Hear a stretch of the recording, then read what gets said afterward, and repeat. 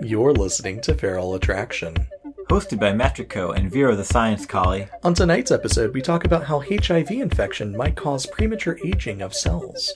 Our main topic is on social anxiety, what causes it, and what treatments are available for you if you happen to suffer from it. We also have a question about how to let somebody in a relationship know that you're into their partner, but not necessarily into them.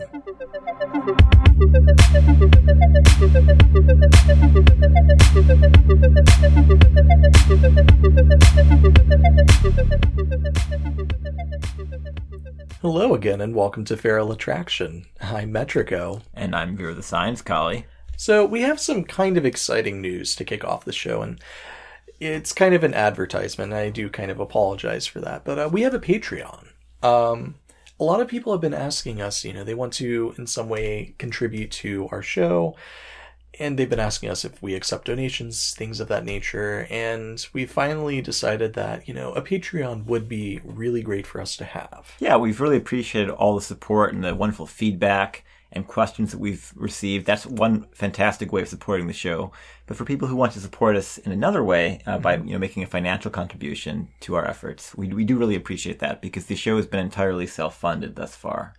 And it is important to note that, we're not going anywhere. We're not saying that we need to have donations X amount of money or to continue doing the show. We'll continue the show regardless. And having a Patreon is just a way for us to make improvements. It's a way for us to purchase new studio equipment. It's a way for us to cover the cost of hosting. It's a way for us to kind of expand our ability to do a podcast. Yeah, exactly. I mean, we want to be here as a resource to the furry fandom, whether or not, we're making any money from this. Obviously, our objective is not to turn a profit, but just to recoup some of our expenses, maybe enable us to do a bit more appearances at conventions, things of that nature.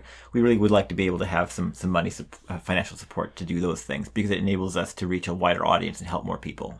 So if you're interested in, becoming a patron, our Patreon is patreon.com/feralattraction altogether. No underscores, periods, or anything like that. We do have 3 tiers. It's pretty basic. If $1, is great if you can do it. $5 is great if you can do it. $10 is great if you can do it. So please give it a chance. Look at it if you're at all interested in contributing. I can't say that word. Contributing. Contributing. I had the contra code in my head. But or if you want to be our tribute at a con, that works too. If you want to volunteer as tribute, that's also good. The odds probably are in your favor. But it's something that we thought would be, great to help us kind of recover the cost, because running a podcast at times can be a little bit pricey. And, gathering all the resources, sourcing the materials that we reference, things of that nature, this would help us, and go a long way in ensuring that, we're not operating this at a substantial loss. Exactly. So anyhow, that's the advertisement. If you have any questions, let us know. We do have goals listed, so if you're interested at all in where the funds are going, I guarantee you it's going to studio equipment. Koji just bought a whole bunch of foam to soundproof the room that we do the recording in. So I just can't hang it properly. It's been falling off the walls for days. So, getting some, tape, things like that will help us, to improve the quality. It goes a long way. So anywho. Yeah, it's a bit of a surprise that Koji's not good at finding things that are well hung, but, being a fox and all. Oh, get out. Okay. That's too much, man. Well, that's our show. And that's a wrap. Be well. You glared at me. I said your catchphrase. Uh-oh. Koji's in trouble. Metrico's very protective. My brand. Your brand. He's going to brand you in another way if you keep that up, Fox. Oh, gosh. Yeah. I wonder what it would look like. Spoilers. Now, moving on, there were a few articles that recently came out in the last month that Vera and I thought were incredibly interesting. And, since you are the virologist, I'll kind of let you go more into detail about it. Yeah, I was kind of going to pounce on this one because this is literally, what my PhD is in. But I thought it was a really cool story, and it kind of addresses... some people, I think, inappropriately treat HIV like it's no big deal these days because, it used to be obviously in the 80s and 90s, it was kind of this major killer. Mm-hmm. If you got it, it was a death sentence. And so, people really saw it as this being this kind of this plague, this scourge on the gay community. But now that we have highly active antiretroviral therapy and other means of really treating and coping with HIV, we can get, an undetectable viral load, and we can make it kind of this chronic condition that you can live with. I think some people don't really appreciate it as the, still kind of the deleterious effect it can have on the body to be infected with this virus, which is, constantly with you for life. Mm-hmm. And so there were some studies that came out. This one was published in Molecular Cell, and it was really just addressing how HIV actually influences cells in the body. And what these researchers did is they looked at 137 people who had HIV and 44 people who didn't as a control group. And what they did is they compared something called the DNA methylation patterns that these individuals had in their cells. Now, that's a bit technical, but basically DNA methylation is a measure of cellular aging. When cells are differentially methylated, it can actually really basically influence what your biological age appears to be. This was an issue if you think back to when Dolly the sheep was cloned. Dolly the sheep died very prematurely because when Dolly was cloned, the researchers didn't really account for the methylation patterns of the donor cell that was used to clone Dolly. And so basically the sheep was prematurely aged because the methylation patterns were incorrect. So in this case, HIV is kind of doing a similar thing where it's prematurely causing cells to age. And so the researchers found that these cells were essentially 5 years older biologically than they ought to have been as a result of the HIV infection on average. So if you think about that, HIV is kind of shortening your lifespan, even if it's not killing you in the moment and killing you in the next couple of years, it is still a chronic condition. And the researchers found that it could actually also increase your chance of mortality by 19%. So, still a very serious thing to keep in mind. And it is important to note that with this being, fairly recent research, I mean, back in the 80s, back in the 90s, having AIDS was a 1 to 2 year, you're gone. It was a very quick killer. So it is important for us to continue doing research into HIV, into AIDS, because, with the information that we're finding, we're able to prolong your life, but it's looking like it's not going to be the, full extended lifespan that you might have if you were negative. So it is important to continue practicing, to employ safer sex practices, to be well informed about your sexual health, and just bear that in mind, because as more and more research comes out, we're finding more ways that HIV can impact you beyond just, and welcome to AIDS. Right. I mean, there's AIDS-related dementia. There's other things. So don't just treat it like, this is no big deal. And if you want more information on that, we would strongly encourage you to check out our full 3.5-hour-long marathon on safer sex and STI prevention. And you can look at the show notes if you want just the Cliff Notes version of that podcast, which I might recommend because it's kind of a doozy. But the TLDR on that is consider seeking a prescription for Truvada, pre-exposure prophylaxis, if you are going to be highly active in a non-monogamous fashion as a gay or bisexual man, because that's your highest risk group for HIV transmission. Especially if you're in a receptive anal sex partner, definitely you want to be on Truvada. And also, consider perfect condom use. And if you want to know what that is and what we mean by perfect condom use, again, please refer to the show notes or the podcast that we did on safer sex and STI prevention. Now, I actually did have somebody reach out to me, and I wanted to see if you had any ideas about this. Time for me to be put on the spot, everyone. Hi. Yeah. You did this to me last week. It's my turn now. So, Petrico, what is sociopathy? I don't know. What is sociopathy? Anyway. They're lower income, and so it's difficult for them to find Truvada where, they might be on Medicaid, and their Medicaid doesn't cover Truvada, so they were curious about what they could do in order to possibly source it. Yeah, so in that situation, again, I've mentioned this on the podcast previously, but Gilead, the manufacturer of Truvada, has 2 different programs available to provide people with access to Truvada. One of them is a copay program, so Truvada, the company is willing to make, Gilead, the company that makes Truvada, is willing to pay your copays. So if you have insurance that does cover it, but you still have like a $30 or $60 copay every month, and that would be cost prohibitive for you, Gilead is willing to cover that for you. So you go in, your insurance pays their share, Gilead covers your tab, and you get the medication for free.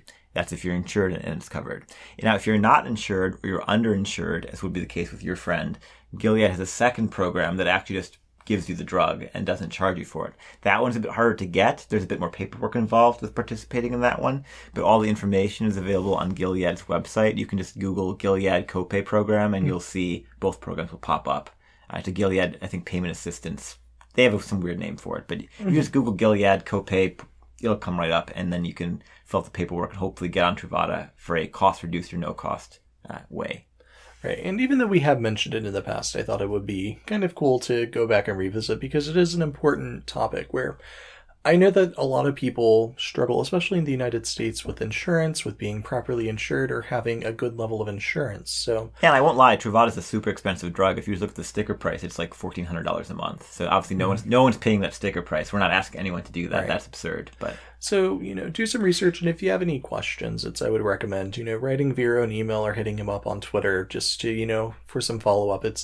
I'll be honest, my knowledge in this is going to be immensely, Vero is going to be the better resource is what I'm saying. So I appreciate everybody coming to me and asking these questions, but I will, as I have been in the past, refer you to Vero.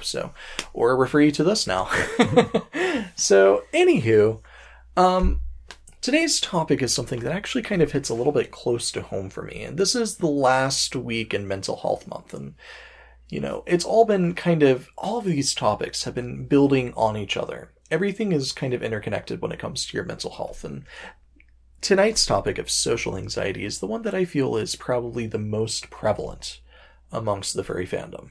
Yeah, and honestly, I think both Metrico and I, speaking just for us, have each struggled with social anxiety in our own way. You might not be able to tell from the fact that I'm now a furry with a podcast and I'm fairly active in the community and I'm very outgoing, but I used to be an incredibly shy, introverted person, and I had really crippling social anxiety all through middle school and high school. I didn't really come out of my shell until probably midway through college, and even then not fully until a few years ago, I would say. So, social anxiety is something that I've always dealt with and kind of managed to get myself through. I've dealt with it, and I've kind of gotten over it.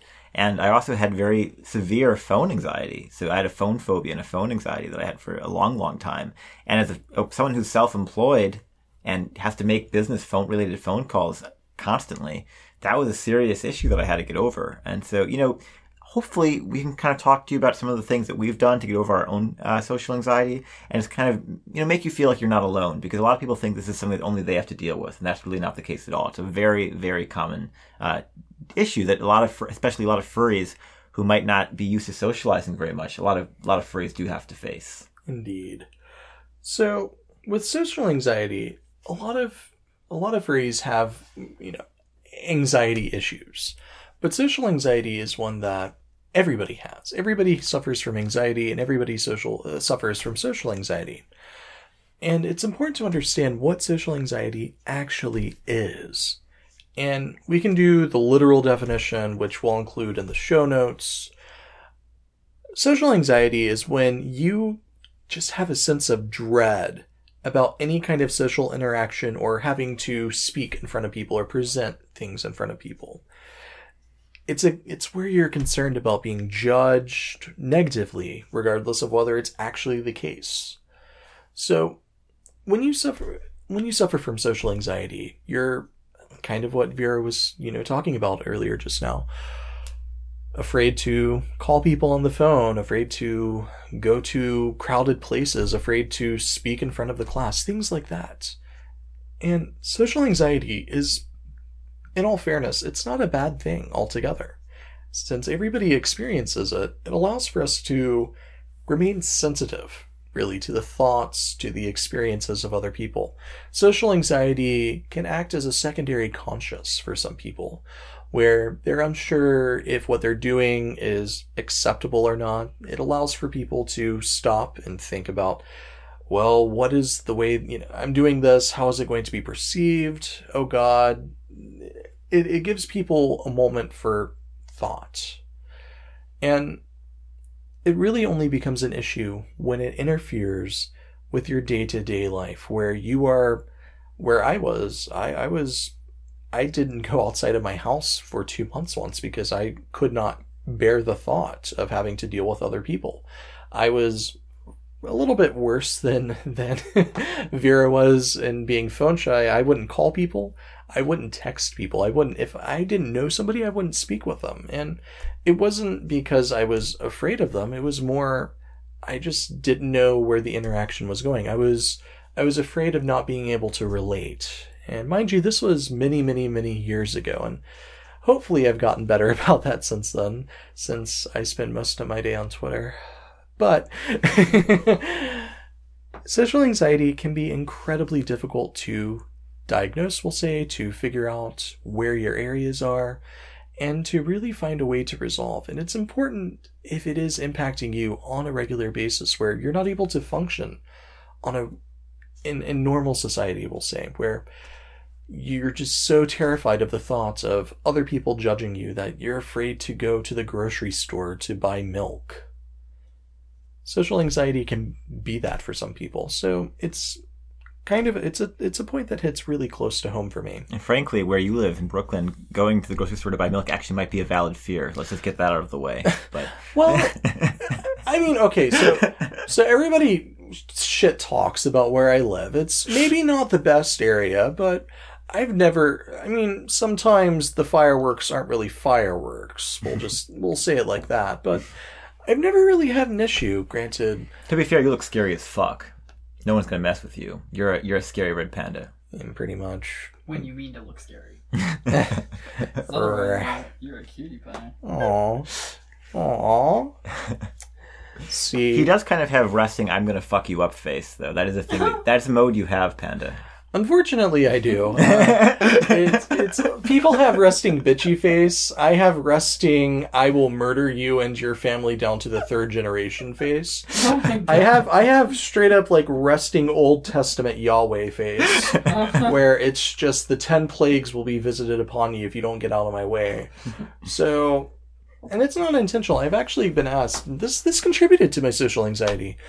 I've been asked by teachers, even my mother way back when, 10, 15 years now at this point, asked me, why don't you ever smile? Why do you always look unhappy? I get that too. People say, oh, Vero, I can't read you. I can never read your face. It's a very weird thing. And so you become very self-conscious about that. I know I did, where I felt the need where I had to smile all the time, and it was unnatural, and it made my face hurt, and I don't like smiling, unless I'm legitimately smiling about something. So I looked like a creepy ventriloquist doll where I just tee, and then people thought that I was even weirder. So yeah, my problem is I just get lost in thought a lot of the time. So I've got that 1,000-mile stare going on, and people get really freaked out by that. I do that on the subway sometimes, where I just glance and I realize maybe 10 minutes after the fact that I've been looking at somebody the entire time, and I feel really bad because they're just looking at me. They're like, oh my God, this white guy is going to kill me. He's going to murder me to the third generation. Oh my God.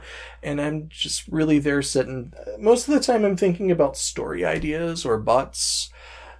Mostly butts though. I'll be real.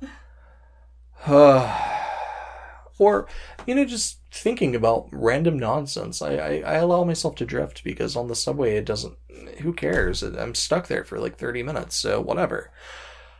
But Kill me. For social anxiety, you become very cognizant of these issues. You become very cognizant of these non-issues, really, of how you present yourself to the outside world, how people perceive you, and how people are judging you, even when a lot of the time, none of that is actually happening.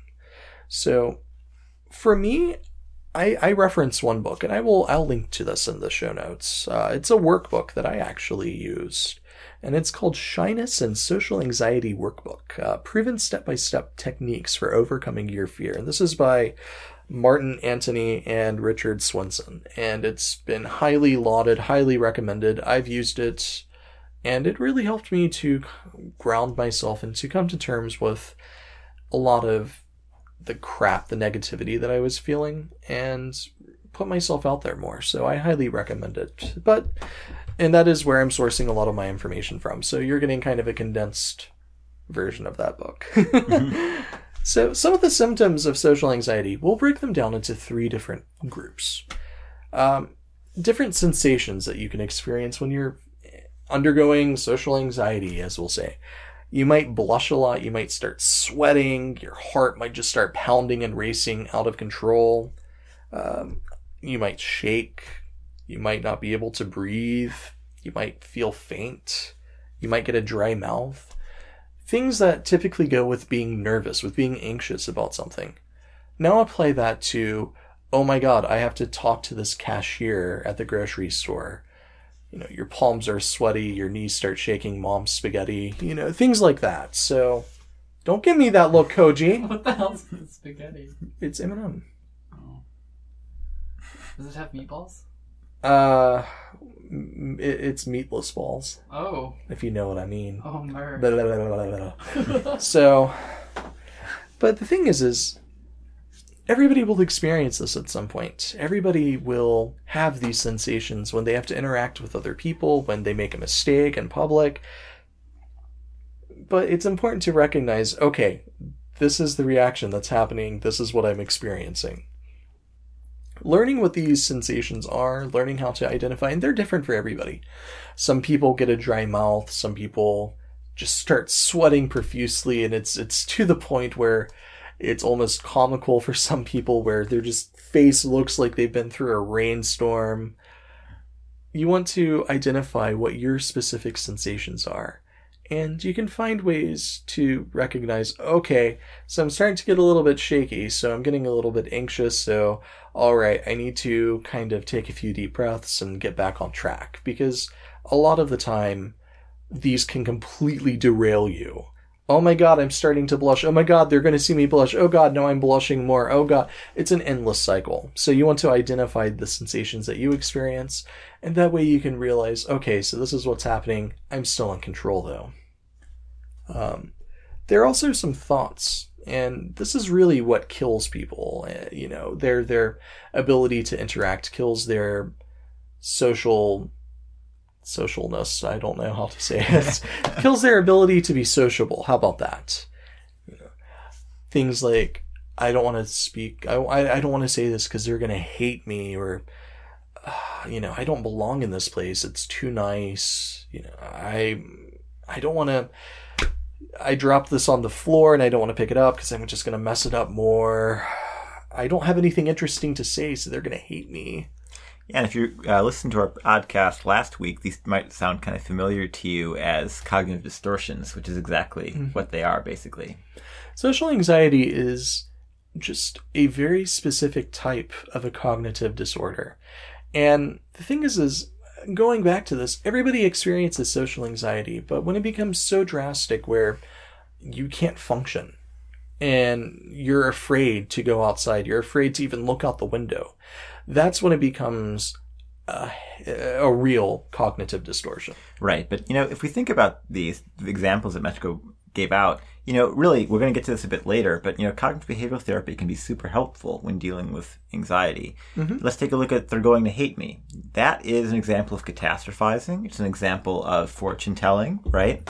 Neither of those is particularly constructive. Mm-hmm. I Don't Belong Here is another example that could potentially be thought of as catastrophizing, right? Mm-hmm. I'm just going to mess it up even more. That's a self-fulfilling prophecy, right? Mm-hmm. So you want to look out for these because, you know, I won't have anything interesting to say. Another self-fulfilling prophecy. These are things that if you say these things to yourself, they're going to be very damaging because you're going to make them come true. Mm-hmm. And that's how social anxiety gets reinforced. Is you tell yourself you're going to perform terribly, and then you perform terribly. And then you look at yourself and say, see, I am really bad at this, right? And that's exactly what you want to break that cycle, because that's a really unfortunate place to put yourself in. And it's really going to destroy your self-esteem.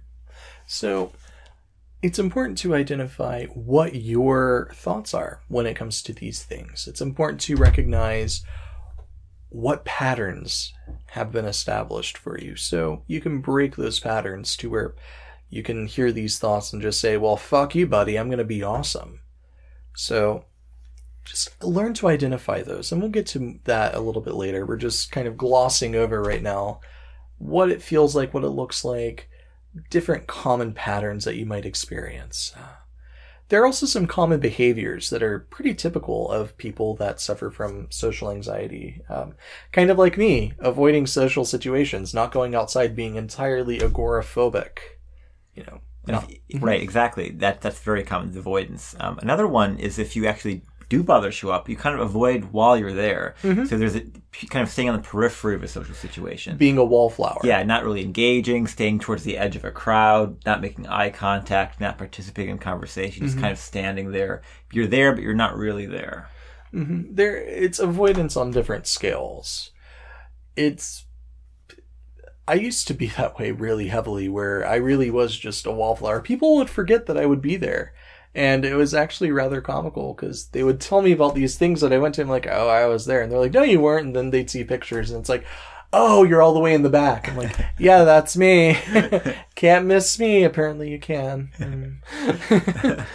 Another thing, and this is something that I've encountered with other people, not necessarily myself, is the need to apologize just effusively, excessively, just constant apologies. Oh my God, I'm so sorry. I'm sorry. You know, they say something. I'm sorry. I didn't mean to interrupt. Oh, I'm sorry. Please don't be bad. I'm sorry. I'm sorry.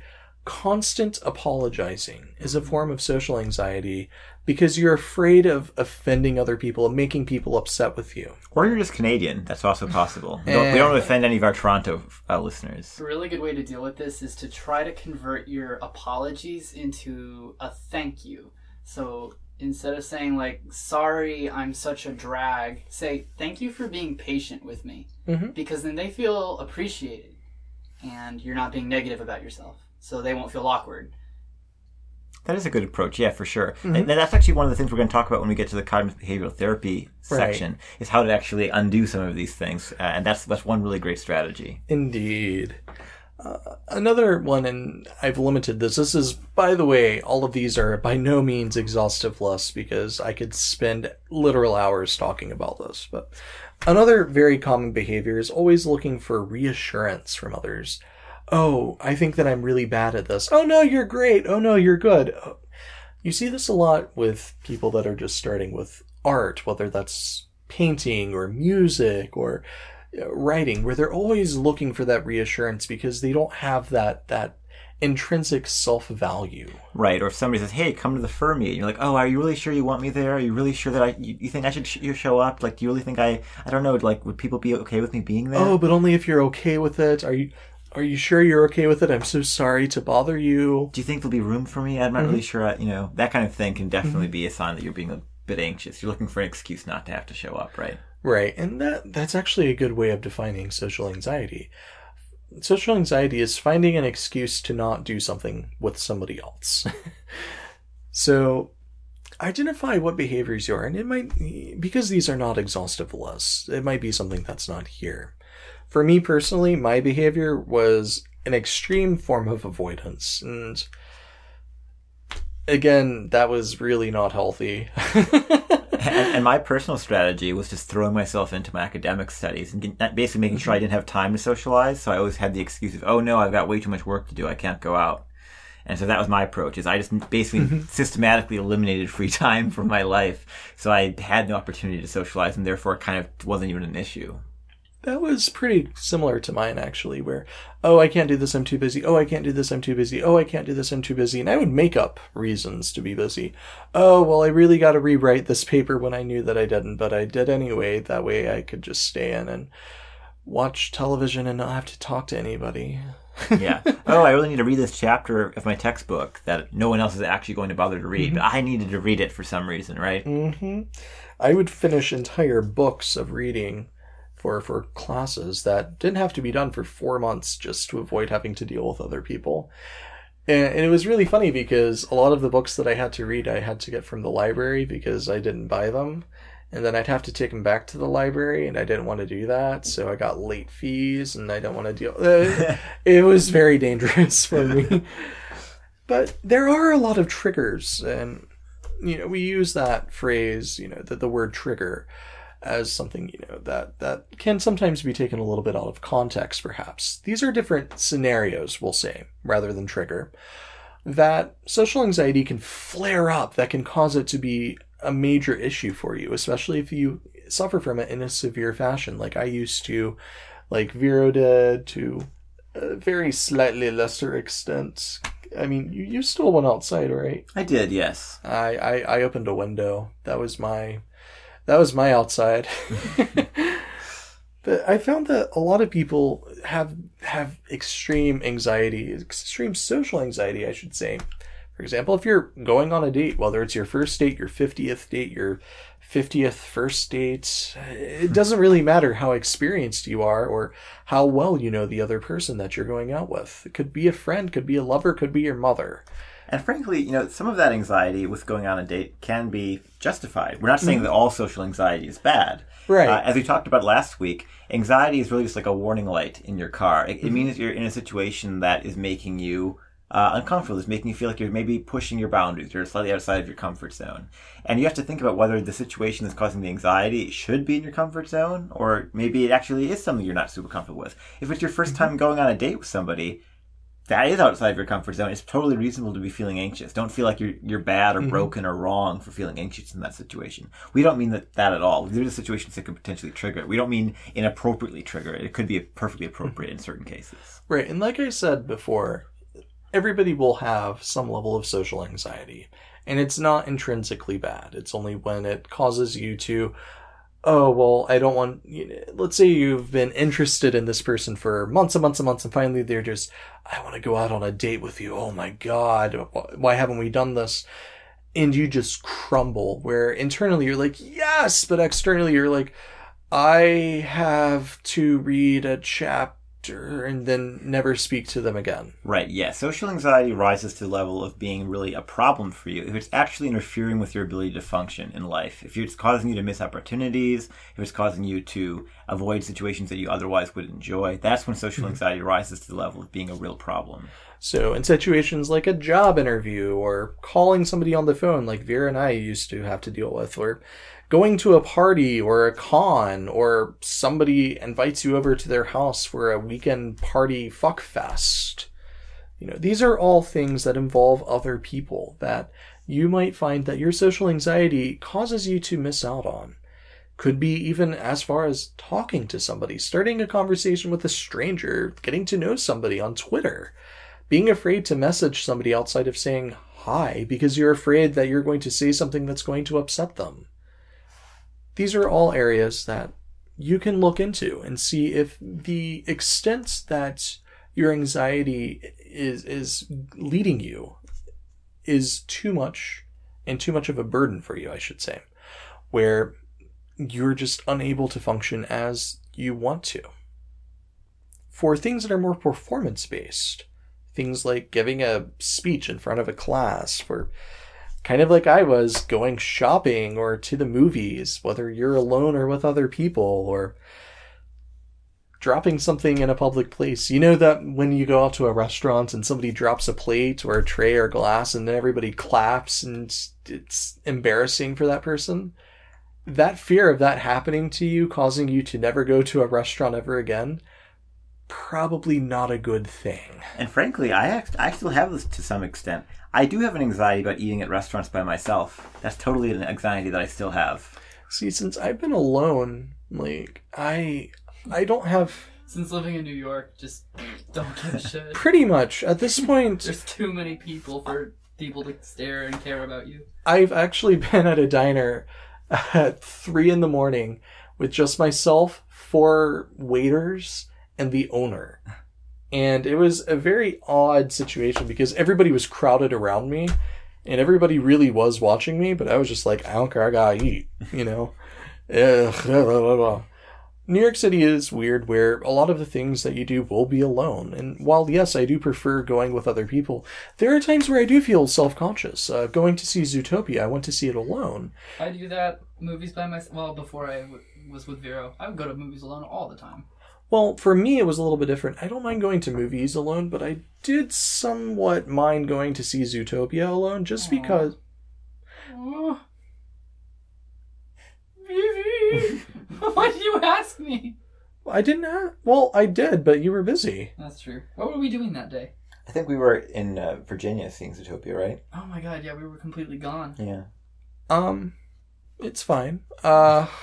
We abandoned our panda. No, we just hate him. Yeah, it's fine. We hate the panda. Oh.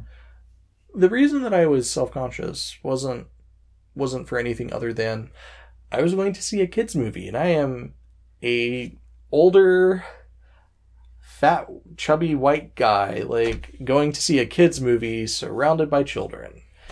That doesn't scream stranger danger. So Metrico the pedo panda. no. Let's not even no. No. I'm taking a sip of tea in protest. But in all seriousness, you shouldn't allow for the fear that other people might be judging you to interfere in going out and doing things that you really want to do. For the fear of making a mistake. If you're reading out loud, I love when I'm with somebody and we're in bed and we just read to each other. We have a book and I'll read a few pages, they'll read a few pages. You can't let the fear of, oh my god, I might mispronounce this word.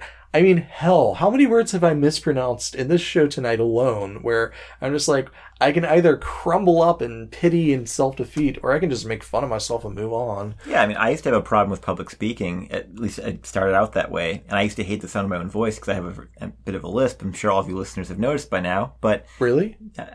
All the listeners? All the listeners, yes. But the thing is, like, I ended up being a TA. I ended up having to teach. I taught a class of like 300 students at Columbia University. Like, I had to do it. It just had to happen. There's no way to do that without just getting good at speaking and getting over it. So I got over it. And obviously I don't mind public speaking now because I've got a podcast. So there you go. And frankly, people don't really mind the sound of my voice. I've just gotten used to the fact that, yes, I've got a lisp, but most people don't seem to give a shit. So I'll go with that. For me, I actually really didn't speak that much growing up. I was a very quiet kid, and it really wasn't until I got into debate and started doing musical theater that I really started speaking in classes, or really to anybody. I really was a wallflower. Like, I just was there and then I was gone and people didn't notice. So it wasn't social anxiety or really anything. I think it was just because I didn't have anything interesting to say, which in itself is a form of social anxiety. So it really was in the end, because apparently I do have interesting things to say, but maybe, I don't know. I get told a lot that people laugh. I have a coworker that told me last night that he enjoys working with me because I make him laugh. And what's strange is that I never set out to do it. It's apparently my life makes him laugh, which is kind of great. But at the same time, it's kind of like, about that. What exactly is it you're laughing at here? Are we gonna have a problem? Yeah, we do. He talks all night long. It's really annoying. Anywho, I'm not one to talk at work at all, really. I just want to sit there and cry. I feel like maybe that may be a bit of a furry thing, but I think a lot of furries, when they get to work, they don't actually want to interact with their human coworkers. They just kind of want to, like, get through the day. I really do. Yeah. I have nothing I want to say to them. And I've made this point several times. And I'll go into it here because it's social anxiety just to an extent. Not really for me. It's not social anxiety. It's I don't care. It's kind of a dick thing to say, I know, but I'm there to collect a paycheck. I'm not there to find my new best friend. This isn't the real world. This isn't Big Brother. I don't anticipate finding anything there. I just want to go there, get paid, go home. Because I have so much going on in my life. I don't need the inner office drama, which is all anybody ever wants to talk about, at least in my current place of employment. Oh, did you hear what so-and-so said? Oh, did you hear what Sally... I don't care. Don't call me. I'm not at work. I'm not getting paid. And for some people, going to work is a pleasure. For some people, it is really a second place, a second home. It's my second family. I love them all to bits. I do anything. I die for the company. But not me. Mm-hmm. And this might be something that, it happens a little bit more maybe in New York City, where we work to kind of live here and we don't live here to work, if that makes sense. For sure. So New York City is kind of an oddball. Any city where there's a high cost of living, you don't always like your coworkers. You don't always want to talk with your coworkers because sometimes you take what you get and you just gotta suck it up, buttercup. Well, I guess for Mexico, it's not really a social anxiety thing. For me, it kind of was a little bit. When I was finishing grad school, there were people on my floor that I just felt like I had nothing in common with them. We were like from completely different planets. And like I didn't really know how to participate in their conversations. I felt really uncomfortable in those situations. And so I would just, I'd be in the lunchroom wanting to eat my lunch, and there'd be a bunch of people I didn't really want to interact with and felt kind of anxious about interacting with them because I felt like, well, unless we talk about science, which we could do, I had no way to engage with these people. So, I would just wear headphones. I'd either listen to a podcast or pretend to be listening to a podcast. And I just wear headphones. Maybe it put me into, do not disturb mode, basically. That is actually a very hardcore form of social anxiety where if you feel the need to just be on your phone or listening to music all the time, that's good. But if you're doing that to avoid interaction with other people, that is a very hardcore form of social anxiety. Oh, I was hardcore in that particular situation. That lunchroom was oh man. I mean, to an extent, I do sometimes struggle with the whole relating to people thing. I'm much better at relating to furries. I will say that a good majority, a very heavy percentage of my friends tend to also overlap with the fandom, and I think that's fine. I still interact with people that aren't furries. I mean, my new roommates are not furries, and they're chill, but... I'm not gonna lie, pretty much 98% of my friends are furries. I'm total furry trash. That's pretty much where I'm at as well. But for me, I think that's fine. I'm totally cool with it. I've accepted my fate. I'm down with it. I'm going to furry hell. I am going to yiffin hell. I'm fine with that. We're for fags. It's cool. Rah. But for me, part of it maybe goes down to the whole relating thing, but the other part goes to I'm not there to make friends. And that's more of an emotional bandwidth sort of thing where I don't have the time to get invested in other people and other people's lives at that point because I'm more focused on the fact that we had an entire campus that just crashed. None of their servers are online. The internet, the ISP isn't working, all sorts of crap, and they just want to talk to me. Oh my God, you won't believe what Becky had to say about me. Oh my God, Becky. I don't care. I really could give no fucks. My field of fucks is barren, like my womb. I will never give birth to a fuck. It's never going to happen. I am... No. Please stop.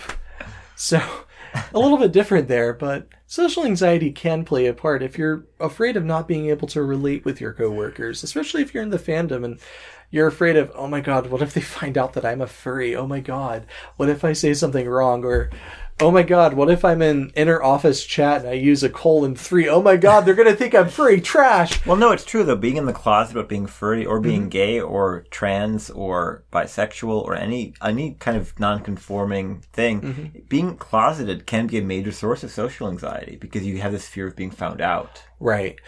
And that can be incredibly troubling. It can be, especially, I mean, going back to when I was in the closet, you're afraid of saying the wrong thing. You're afraid of, oh my God, what if I lisp? What if I look at somebody a certain way? You're so afraid of what you might say, what you might do, what might be perceived as being gay or furry or potentially, trans. You want to make... It's unfortunate, and I'm kind of speaking from the heart on this. It is unfortunate that people do have to be in the closet about who they are, about who they identify as, especially in a workplace, because that can become an incredibly hostile environment. I've worked in several locations where all of a sudden it goes from being a normal conversation about work to just homophobic epithets and transphobia.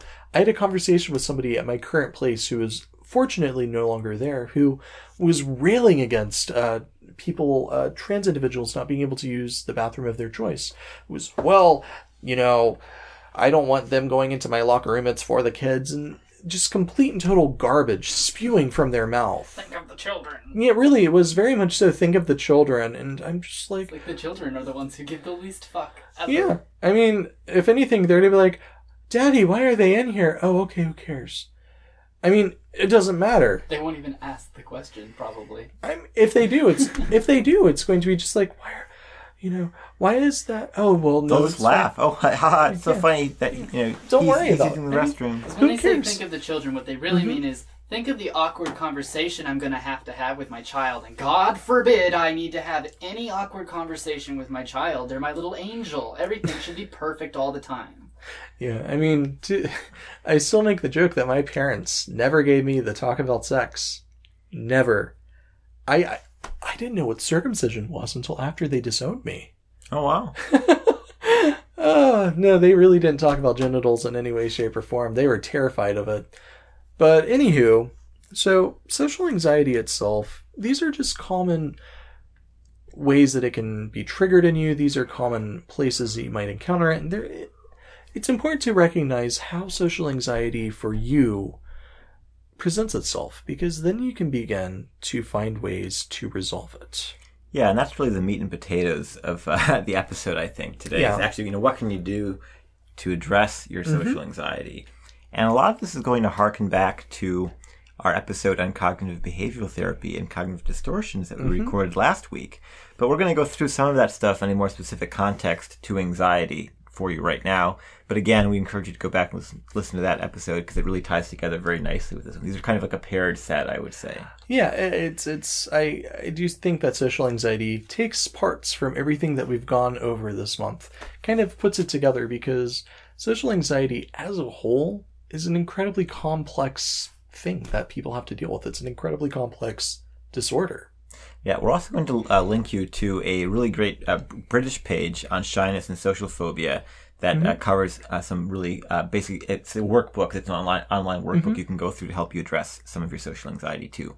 But the first thing is really just basic hardcore cognitive behavioral therapy, and that's questioning your emotions, questioning what's going on with you. So the real key to this is that basically nobody gives a flying fuck about you. And that's actually a really empowering thing when you embrace it. We're going to do a full episode on this eventually. But embracing the fact that no one gives a flying fuck about you is really powerful, because when you realize, people don't actually think about me very often. When I fuck up or do something awkward, people are going to think, he did something awkward. And then 5 minutes later, they will completely forget about it because they got a new tweet that they had to deal with or some other shit's going on in their life. Most people don't give a flying fuck. That's just the truth. So when you're panicking about the fact that your armpits are sweaty, or the fact that you forgot to brush your teeth, or whatever it is that you're panicking about and be making you super anxious and socially awkward, chances are 98% of people aren't going to notice, and the 2% who do notice are going to immediately forget. So just don't worry so much. That's kind of the basic thing. So question that really major self kind of consciousness that you've got going on, this triggering your social anxiety, because a lot of the time that's just not based in any kind of reality. Precisely. I mean, living in a large city like we do, there are a lot of times where I completely fuck up in the middle of a large crowd. Times where the umbrella that I'm carrying, I drop, or maybe I trip over something, maybe I stub my toe, maybe I kick something. There are so many ways that you can make a mistake. You have to not worry about the mistakes that you make and stop worrying about, people might look at me funny, or they might laugh, or they might think that I'm clumsy or a klutz or stupid or whatever. It doesn't matter, because people are going to go on with their day, and chances are they're never going to remember you. Even if they're your coworkers, they might joke about it a little bit, but that's the nature of the game, unfortunately. If you're close with somebody, if you work side by side with somebody, you're going to have to deal with some jokes every now and then. But more than likely, they're just never going to think about it again, especially if it's something as teeny tiny as, oh my God, I was drinking a little bit and, I dribbled a little bit out of my mouth and I got on my shirt. Oh my God, everybody's going to notice and they're going to think that I'm a slob or something to that effect. 9 times out of 10, they're not even going to notice. And that one time, they're not going to say anything because everybody does that. And it happens to everybody at some point. So they're just going to be like, oh, hey, cool, something spilled on a shirt. Who cares? What's next? A good reality check on this is pay attention to yourself.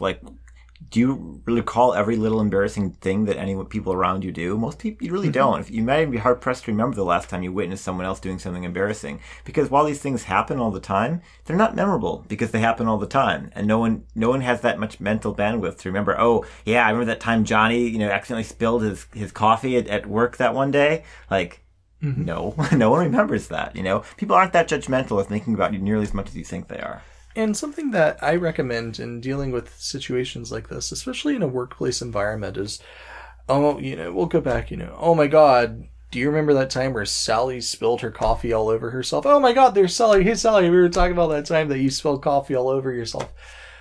If you find yourself in that situation where people continue to bring up negative situations, talk about, oh yeah, well that happened, but I also cranked out that report that day. I didn't let it stop me. You can take your failures, you can take your mistakes, and you can turn them into strength by saying, I don't stop because I make a mistake. I don't stop because, well, I accidentally spilled coffee all over my pants and it made it look like I peed myself for a little bit. I don't care about that because I'm here to work. And guess what? I got my work done, even though everybody was laughing at me. You can turn it into an empowering thing. You don't have to tell people that. They might think that it's suddenly the into the Rudy or some silly sports movie where they're supposed to get up and clap and you do a 360 and moonwalk out of the room. But you can internally use it as an empowering thing. Think about the times where you've had something where you've been embarrassed by spilling a drink on yourself or tripping in front of a group of people or saying poo-poomer on a podcast. No, not poo-poomer. But remember that you didn't let it stop you, that even though you were embarrassed and you kind of had to laugh it off a little bit and you went to bed and you cried a little bit, maybe, if you're me, you didn't let it stop you. You still powered through and you still got the job done. And you still were able to produce what you needed to do. You still got to work. You still did your job. You still finished that piece of art that you were working on. You were still an awesome individual. And so if you turn those mistakes into triumphs, it's such a positive way to empower yourself and to be generous to yourself. And taking ownership with laughter also helps. Right, for sure. So if they're bringing up the whole coffee thing and you can go, ha ha, oh my God, that ruined my outfit. But I think it was a good look on me. Right, if you can turn it around and get people to laugh at it. Just embrace it. Don't show that it's getting to you, because honestly, that's going to make it the entire interpretation of that event different from a lot of people. Yeah. So that's one thing, is question your emotions. When there are multiple interpretations of the thing that you just did, go with the one that's the most useful, which is generally going to be not that, oh, everyone noticed that and oh my God, I'm scum, I should just leave. Usually it's going to be, oh yeah, probably no one noticed, and if the few who did aren't going to give a shit. That's a much more charitable interpretation for yourself, and it's usually going to be one that's you should probably go with. Now, once you've gotten over the question, gotten through questioning your emotions, questioning the things that are driving your social anxiety, questioning your self-consciousness, another thing you can do, if you're still finding yourself being extremely anxious, is just try to distract yourself from that anxiety a bit. And distraction, especially if you're about to have to give a speech or you're about to answer, knock on the door to pick up your date or things like that, distraction can really help you deal with some of those more physical manifestations and the symptoms that Metrico was talking about a bit earlier. So one of these that I like to do is pretty simple. You can do it anywhere, which is what I like. Is just engaging your brain very heavily in something. Try to do mathematics problems in your head if you are fairly good at math. Another really simple one is take some large number like 1,000 and just count back by 7s or 6s or some random number. And as you're counting backwards, you're going to find yourself just focusing on that. You're not going to be as anxious with the thing that you're about to have to do. And once those physical symptoms start to subside, you'll find you're able to perform a lot better, and it'll kind of just be reassuring. You'll have that control that you're finding in that activity you're doing, and you're not really as worried about the thing you're about to have to do, the performance you're about to have to put on, basically. I end up internally singing Broadway songs. No, I really do. I do too. I'm laughing because I do the same thing. I'm very Disney songs mainly for me. I'm very fond of the You're a Good Man, Charlie Brown musical, and there's a song in it called Book Report on Peter Rabbit, I believe, is the title of it, or just The Book Report. And all the different characters have different versions of a book report on Peter Rabbit, and some of them compare Peter Rabbit to Robin Hood. Another one just uses a whole bunch of adjectives, and it's a fun song. And so whenever I'm feeling kind of nervous or anxious about something, I'll just kind of internally sing along with it. And it's good because there are a lot of words, and it makes me kind of bunker down and focus on what the song is. And I realize that after I get through a good chunk of it, that I'm no longer thinking about why I'm nervous, and I'm no longer really nervous to begin with. Yeah, and another distraction technique you can use is finding an object and just staring at that object and describing it in great detail to yourself. So let's say there's a grandfather clock in the room and you're trying to, get over some social anxiety that you're having to go into a party that's in the next room. Just look at that clock, describe, what does it look like? What exact color is it? What time does it show? What are the other distinguishing characteristics of it? And just kind of list all those to yourself and really focus in on it. And again, that act of focusing and engaging your brain is going to distract you long enough from social anxiety that those physical symptoms are going to subside, and you'll feel a lot more comfortable and confident participating in the activity you're about to do. Now, one thing that I do want to mention is that you don't want to use your phone as a means of distraction, because that's another tool for you to just kind of shut the world around you out. You don't want to think, okay, well, in order to distract myself, I'm going to put on headphones and not talk to oh crap, because you're just perpetuating the cycle. You want to make sure that whatever you're doing isn't invasive. It isn't separating you from the rest of the world. It's something where you can be easily interrupted and where you don't look out of place in whatever setting that you're currently in. So it's really important, when you're addressing this social anxiety as well, to not, as we've said a number of times, to not let yourself succumb to avoidance and escape from social situations that provoke your social anxiety, the triggering situations. And we've quoted Franklin Veaux a number of times on the podcast, and his great quote is to move in the direction of greatest courage. But that 100% applies in cases of social anxiety or social phobia. You really don't want to allow yourself to practice avoidance or escape if you can. Try to catch yourself practicing like safety behaviors, things that you might do to just kind of avoid the situation. And because when you allow yourself to indulge in those, they often turn into self-fulfilling prophecies. For example, if you do a lot of drug and alcohol use in order to participate in a party, you're going to become dependent on those things in order to participate. And that can be a major problem because you think, I'm no good at parties unless I'm drunk. And that then becomes a self-fulfilling prophecy. Building off of that, there are some times where people will say, people only really enjoy me when I'm drunk. So you're always drunk. So that's the baseline that you establish. You've never really associated with other people when you're sober. So, of course, that's the only time that people like you, because that's what you are all of the time. So you want to make sure that for drug use, for, alcohol, you're not relying on that as a crutch in order to participate in social situations. I mean, everything in moderation, right? If you're going to a party, sure, have a few drinks, have fun, enjoy yourself, but don't rely on it to make you unglue from your social anxieties, from your social phobias, and to be a better person. Just be you. You don't need to rely on substances. Yeah, now if you catch yourself doing some of these other things we mentioned, like keeping yourself in the background or sticking only to the people you know very well at a party and not allowing yourself to engage with any new people, trying to kind of make yourself low profile and avoid notice and avoiding eye contact, force yourself to say, okay, I'm going to go to this party, I'm going to talk to one new person. I'm going to go to this party and I'm going to make eye contact with at least a couple of people. I'm not going to get very drunk at this party. I'm only going to have 2 drinks. I'm not going to keep myself in the background. I'm going to make sure I walk to the middle of the room at least a few times. At least walk through the room a few times. So give yourself little things that just really just kind of, again, just force you to kind of muscle through it, get yourself in the mix. And, the more you do that, it's kind of, the way you get over an anxiety is by exposure therapy, is by just forcing yourself in the situation and seeing, hey, the world didn't end, I'm still alive, and that's the thing. At the end of the day, it's really a matter of decatastrophizing the situation. Okay, I'm going to go walk through this party. What's the worst that could happen? Well, I can't really think of any bad things that'll happen from walking through a party. Really, you have to do that. Like, what's the worst that could happen here? Mm-hmm. I'm about to give a really important speech. What's the worst that could happen? I kind of flubbed the speech, I guess, and people maybe might laugh at me a couple times. At the end of the day, am I still going to be alive? Is it going to really matter? Like, Right. like decatastrophize. Let's say you're going on a first date. Well, what's the worst that could happen? The date might not go well. Maybe this connection doesn't work out.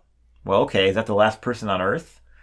Again, it's not the date might not go well anyway. I mean, who knows? It's fine. There'll be more dates. There'll be more people you might be interested in. So, again, decatastrophize the situation. Think about what is the worst that could happen and get yourself to a point where even if the worst happens, you realize, hey, I'd still be okay here. Maybe I don't get the job. Maybe I don't get the date. Maybe I, flub the phone call. Whatever. You'll still be alive at the end of that, and there'll be more opportunities for success. Don't be so hard on yourself. For me, what helped, and I'm kind of a little bit perhaps too nerdy for my own good, I ended up making a role-playing game out of social interaction where I would have different missions that I would go on, different dailies for whatever I had to deal with. Okay, well, for this party, I'm going to try to speak to the following amount of people. I'm going to do, I'm only going to have 1 or 2 drinks. I'm going to not be on the back wall. I'm going to be outgoing. And I would give myself experience points, or in my case, I had a little board that I would just kind of fill out a bar.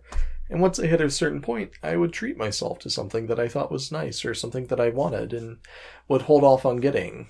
Back then it was the Phoenix Wright games for the recently released DS. I still play those games. I think they're fabulous. But back then I had to keep purchasing the cartridges, and so rather than just buying them on a whim, I would reward myself with them. And that really helped drive me to become a better me.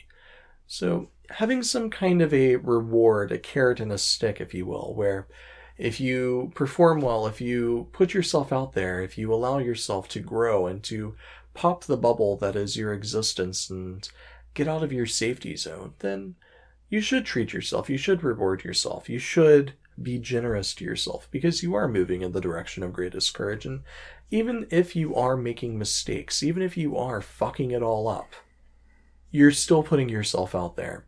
And you shouldn't focus on the negative. You should focus on the fact that you are making progress. Like we've mentioned before, if you're starting a new hobby, if you're just starting out at art, you're going to suck a lot at first. I know that there's an episode of Adventure Time where Jake the dog says, you're going to suck, paraphrasing, you're going to suck a lot at something at first.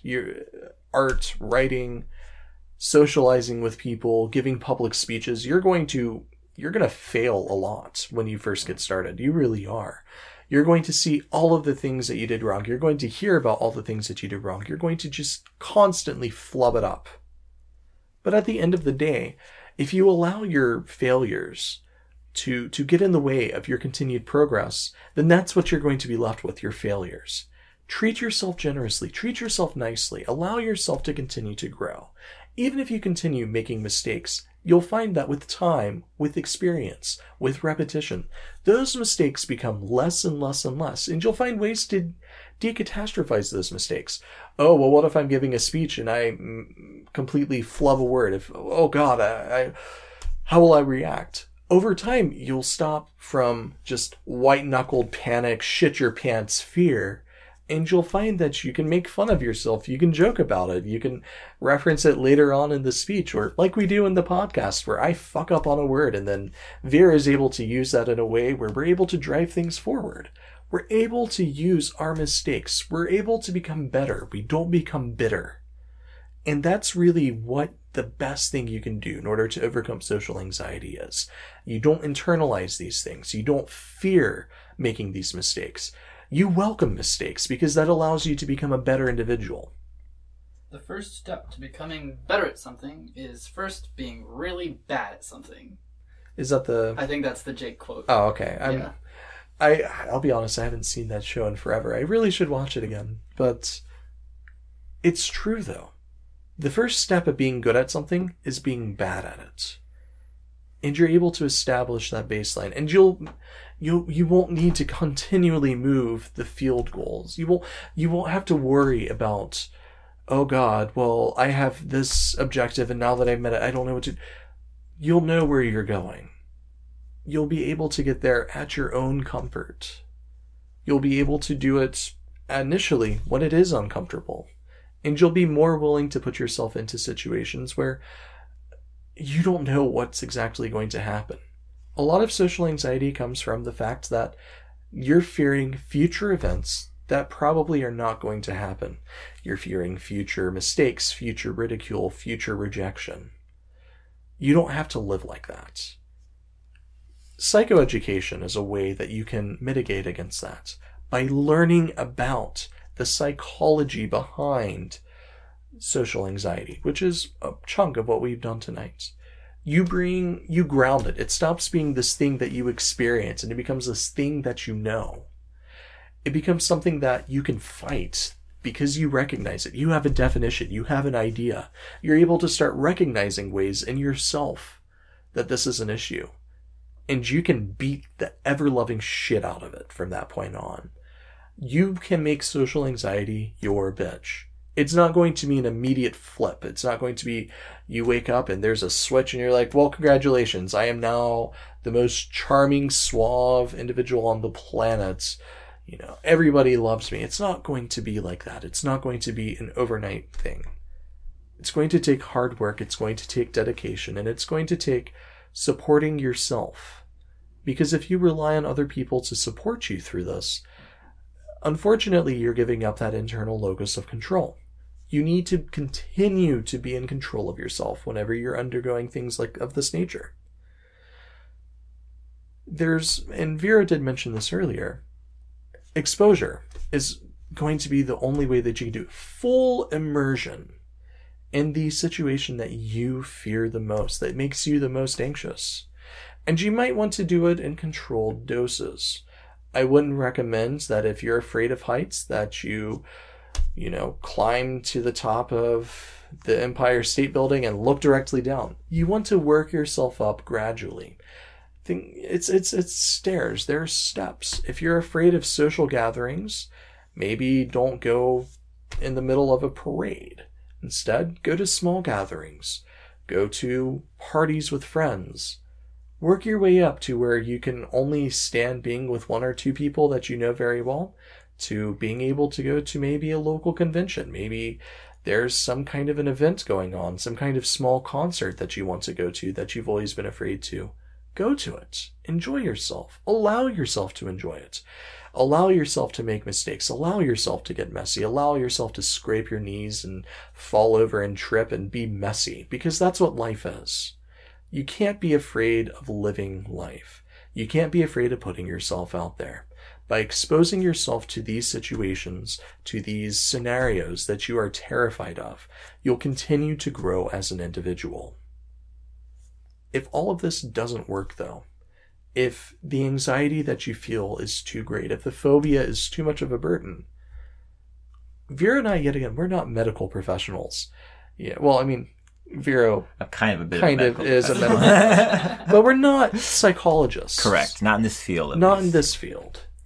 Seek medical help from a specialist that is able to work with you. If you have a generalized anxiety disorder, if you have social anxiety disorder, if you have social phobia, cognitive behavioral therapy, like we spoke last week, tends to be about 11 to 16 sessions. There's a plan, there's a goal, there's a way, and there's light.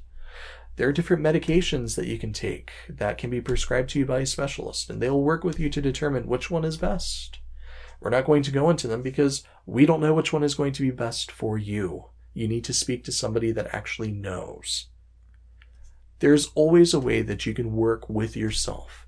And if you find that you're not able to do it on your own, there are people that can further empower you to be able to do this. There are ways that you can be balanced in order to be a more stable you. When you interact with other people, you leave memories, and those memories become the monument of your life once you're gone. They become what people remember, because obviously they're memories. And you want to ensure that you're using the proper materials, that you're allowing yourself to use a strong foundation, that you're allowing yourself to be mentally sound, and that the memories that you leave are long-lasting and for the right reasons. They're not of you being a lurker. They're not of you being a wallflower. They're not of you having issues outside of your control. They're not of you looking for approval from other people. They're of you being you. They're of you being an individual that has a personality, that has goals and dreams and ambitions, and makes mistakes, but makes everybody laugh, or, is able to bring people together. Find the you that you want to be, and allow yourself to grow into that. And really, that's been the point of Mental Health Month. You can't continue to miss opportunities to be a better you. If you continue to allow the world to pass you by, to move forward while you're standing still, afraid of moving, you will be left behind, because nobody can wait forever. Life isn't like the movies. Life isn't like the stories that we read. You have to keep moving forward. You have to keep putting one step ahead, in front of the other. But the good news is that there's no time that's too late to make a move. In chess, it doesn't matter if you move first or if you move second. All that matters is that you make that first move. It doesn't matter how you make your first step. It doesn't matter if it's a misstep. It doesn't matter. Make the motion. Start making plans. You're going to make mistakes. It's inevitable. We all do. I make mistakes. I've made at least 25 in this show tonight alone. Jeez, Metrico, you suck. You're going to have hecklers like Koji. You're going to have people that laugh at you. You're going to have people that tell you that you can't do things. Have things that are realistic. Make a plan for yourself. If you need help, seek it. Don't be ashamed. Knowing, like G.I. Joe said, is half the battle. Know what you are experiencing, but more importantly, know yourself. So, with that, we're going to go ahead and move to tonight's question, and it's kind of a little bit tangential to our topic tonight. And the question that we received is, we received it from somebody on Telegram that requested it be anonymous. So we've kind of had to change a little bit of the question for it to be truly anonymous. But the question at its core is, how do you let somebody that's in a relationship know that you're into their partner, but you're not into them? Yeah, this is kind of a sticky situation, especially if you're just looking for maybe some casual fun with somebody, and then suddenly they tell you, oh, actually, I have to run that by my mate.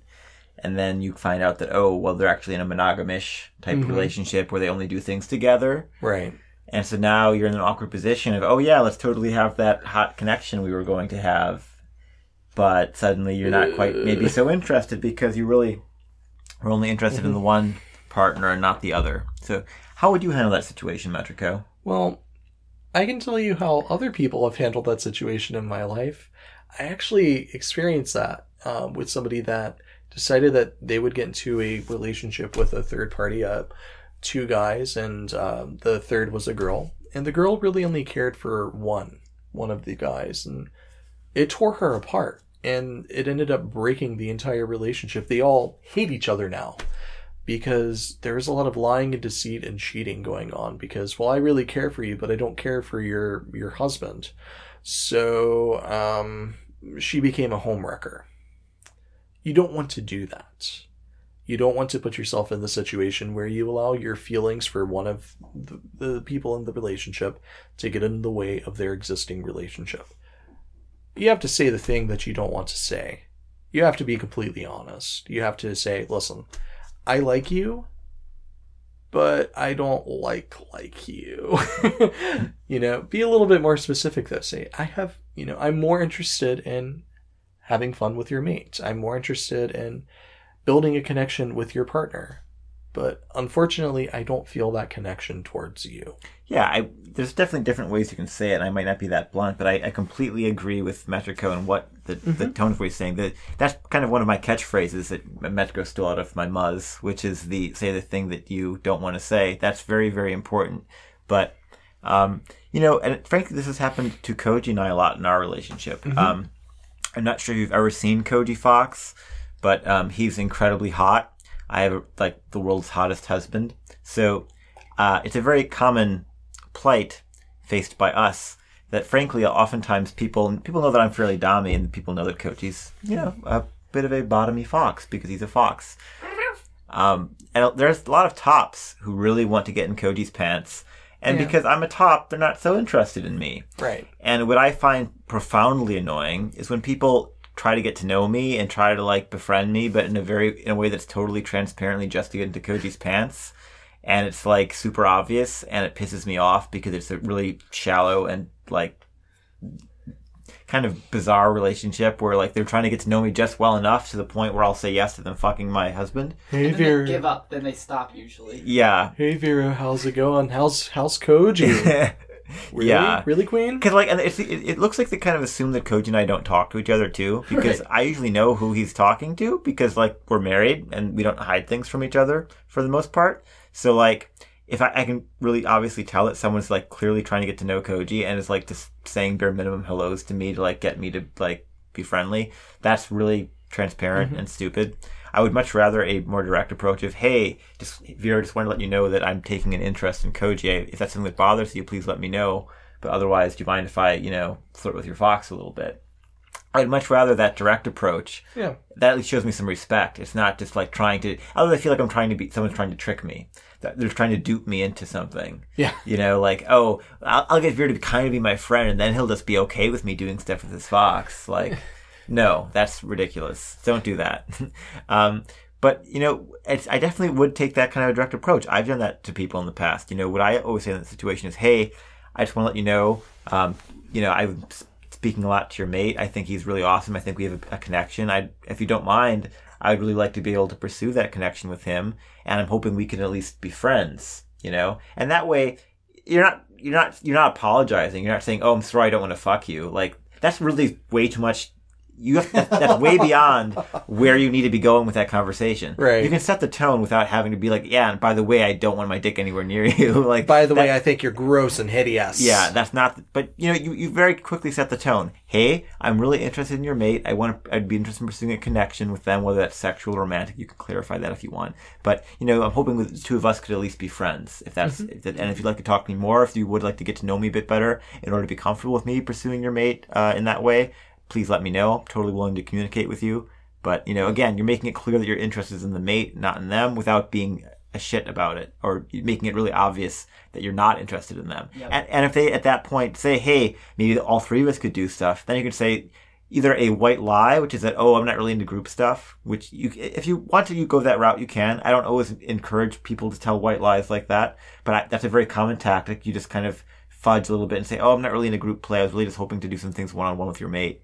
If you're not comfortable with that, then you can say, oh, I'm really flattered that you're interested in me that way, but I don't really think we have the same connection that your mate and I have, and so I wouldn't really feel comfortable in a group situation with you guys. And if that means that you're not comfortable with me doing things with your mate, I totally understand, but I just want to be transparent about that.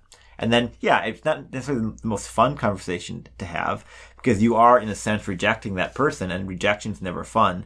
But you never want to be in a situation where you let yourself just kind of go along with it, because in that situation, you're kind of just having, in a way, pity sex. And as we've said before, pity sex never really ends well. Plus, during that threesome, they're totally going to pick up on the fact that you're way more into their mate than you are them. And it's going to be bad because it's very hard to hide the fact that you're faking interest in them. You're going to be kind of half-hearted about it. It's not going to be enthusiastic. And you're going, especially if you agree to a threesome and then just have sex with their mate and kind of like give them a pat on the back and it's like the participation badge, like oh yeah, you were in the room, good job. Enjoy your half-hearted hand job. Yeah, and we're done. Yeah. That's going to be noticed, and they're going to know that you're just interested in their mate, and so it's just going to, and it'll probably cause problems in their relationship. So you don't want to do that to somebody. So if be honest, don't, and if you need to tell a white lie like I'm not into group stuff. Don't just go along with the threesome that you're not interested in. That's not a good idea. Precisely. So, I mean, we both agree. Say the thing that you don't want to say, but you need to say. Yep. And don't hide your motives because that's hard to recover from. Yeah, if you seem shisty and you go about it in a shisty way, that'll be detected. Like when people approach Koji in that way, I basically totally lose interest in that happening, even if it's something Koji is interested in, because the way they approached me was so underhanded, I don't trust them with my husband anymore. Right. If they approached me directly and said, hey, I'd really like to do things with your fox, like, is that cool? At least then we'd be able to have a conversation. Right, and things like, I respect you and your relationship, and I'd love to get to know you too. Right, Because exactly. that shows respect, and it shows that you're not just there to use the person that you're interested in and completely not acknowledge the partner. This is weird. Right. Fortunately, going the other way, Koji and I don't have that problem because he's a cuck fox and lets me do whatever the heck I want. So that, that works. But Bark. not everyone's that kinky, unfortunately. Or maybe fortunately. Depending on your perspective. But so we're in agreement there, and hopefully you're able to have that conversation, and hopefully everything turns out fine. Good luck. Absolutely. Now, as I mentioned, this has been Mental Health Month. We decided that we would do another themed month because we've gotten a lot of really great response, and we decided, hey, we've been talking about doing a kink month. We should probably actually do a kink month. So, June in the United States and the Northern Hemisphere, it's starting to be summer, it's starting to get hot, everybody's starting to get a little bit sweaty. It's time to talk about kinks. It's time to get dirty and gritty and down into it. We're going to answer questions about things that people are embarrassed to ask. We're going to talk about ourselves a little bit and things that we enjoy. As I just mentioned earlier, Koji and I are kind of in a kinky relationship. We do some dominance and submission. We do some cuckolding. So it's going to be an interesting month. So we're gonna talk about things that are fairly vanilla to things that are, we're gonna go from mild to wild. So hopefully everybody enjoys it. If you have questions about kinks, about even fetishes, what's the difference between a kink and a fetish? You'll find out next week. But ask questions. If you have questions about, ethical BDSM, safe BDSM, about whether water sports is ick or squick or ew or ooh. And this is where you get to ask about the other kind of CBT. Oh yeah, I get to talk about cock and ball torture. That's going to be great. Now, just as a note, just because we discuss something doesn't mean that we necessarily enjoy it. We're going to discuss a lot of things. We're not endorsing them. We're not saying that we practice them. Just kind of want to put that out there because I realize that I sound really excited while talking about cock and ball torture. That's not really something that I fairly enjoy all that much. You bust my balls every week, Metrico. Well, yeah, but come on. Who wouldn't do that? The look on your face when it happens is so delightful. Oh, mer. Pinching my nipples. Anywho. So, next week we're going to do an introduction to kink. We're going to talk about what kinks are, what fetishes are, what the difference between the two are. Where they come from. Yeah. And how to, practice them in a way that's good for your relationship and good for you. How to disclose them to your partners, all that good stuff. So, it's going to be a fun one. So, please ask questions. Really, this is your time. A lot of anonymous questions. Feel free. Give us calls. We will answer. If you have a question about a kink that we will find a way to answer it. And, again, how do people contact us, Metrico, to ask us all these wonderful questions? We have a contact page on our website at feralattraction.com, and we have ways of contacting us that include a Telegram group, a Twitter, a Last.fm. Sorry, I got really breathy. And A Last.fm? I think you mean an Ask.fm. I don't know. Well, you can. If you want to Scrabble us, that's a different thing. You can Scrabble us. That's my fetish. We have a Words with Friends account. You can hit us up on Zanga. Oh my god! Shout out to my '90s kids. Whoop whoop. But no. You can contact us on Telegram, on Twitter, on AskFM. We have Reddit. You're hard pressed to find a place we're not actually. Ooh, not. Indeed. I was going on a roll. Facebook, Semaphore, Carrier Pigeon. Any way that there's so many to choose from. There's a forum on our website that you can hit us up on anonymously. If you want us to contact you back, please put an email. Otherwise, we will just be screaming into the darkness. That is my soul. Heckle. Heckle, heckle. I'm heckling you. Interrupting Metrico is kind of a pastime here at Feral Attraction. I'm not sorry. You will be. He's gonna make me sorry. No. If you enjoy this show... Oh no! I'm in trouble! He's not acknowledging me! Please leave a review and rate us on iTunes. It helps us in our rankings, and it makes our show a little bit more visible. We also are on the Google Play Music streaming podcast emporium extraordinaire. You can find a link to that on our website as well if you would prefer to stream our content using your Android device. So with that, we're looking forward to Kink Month next month. Thank you for joining us this month for Mental Health Month. I'm Metrico. And I'm Vera the Science Collie. And you're in trouble, Koji. Be well.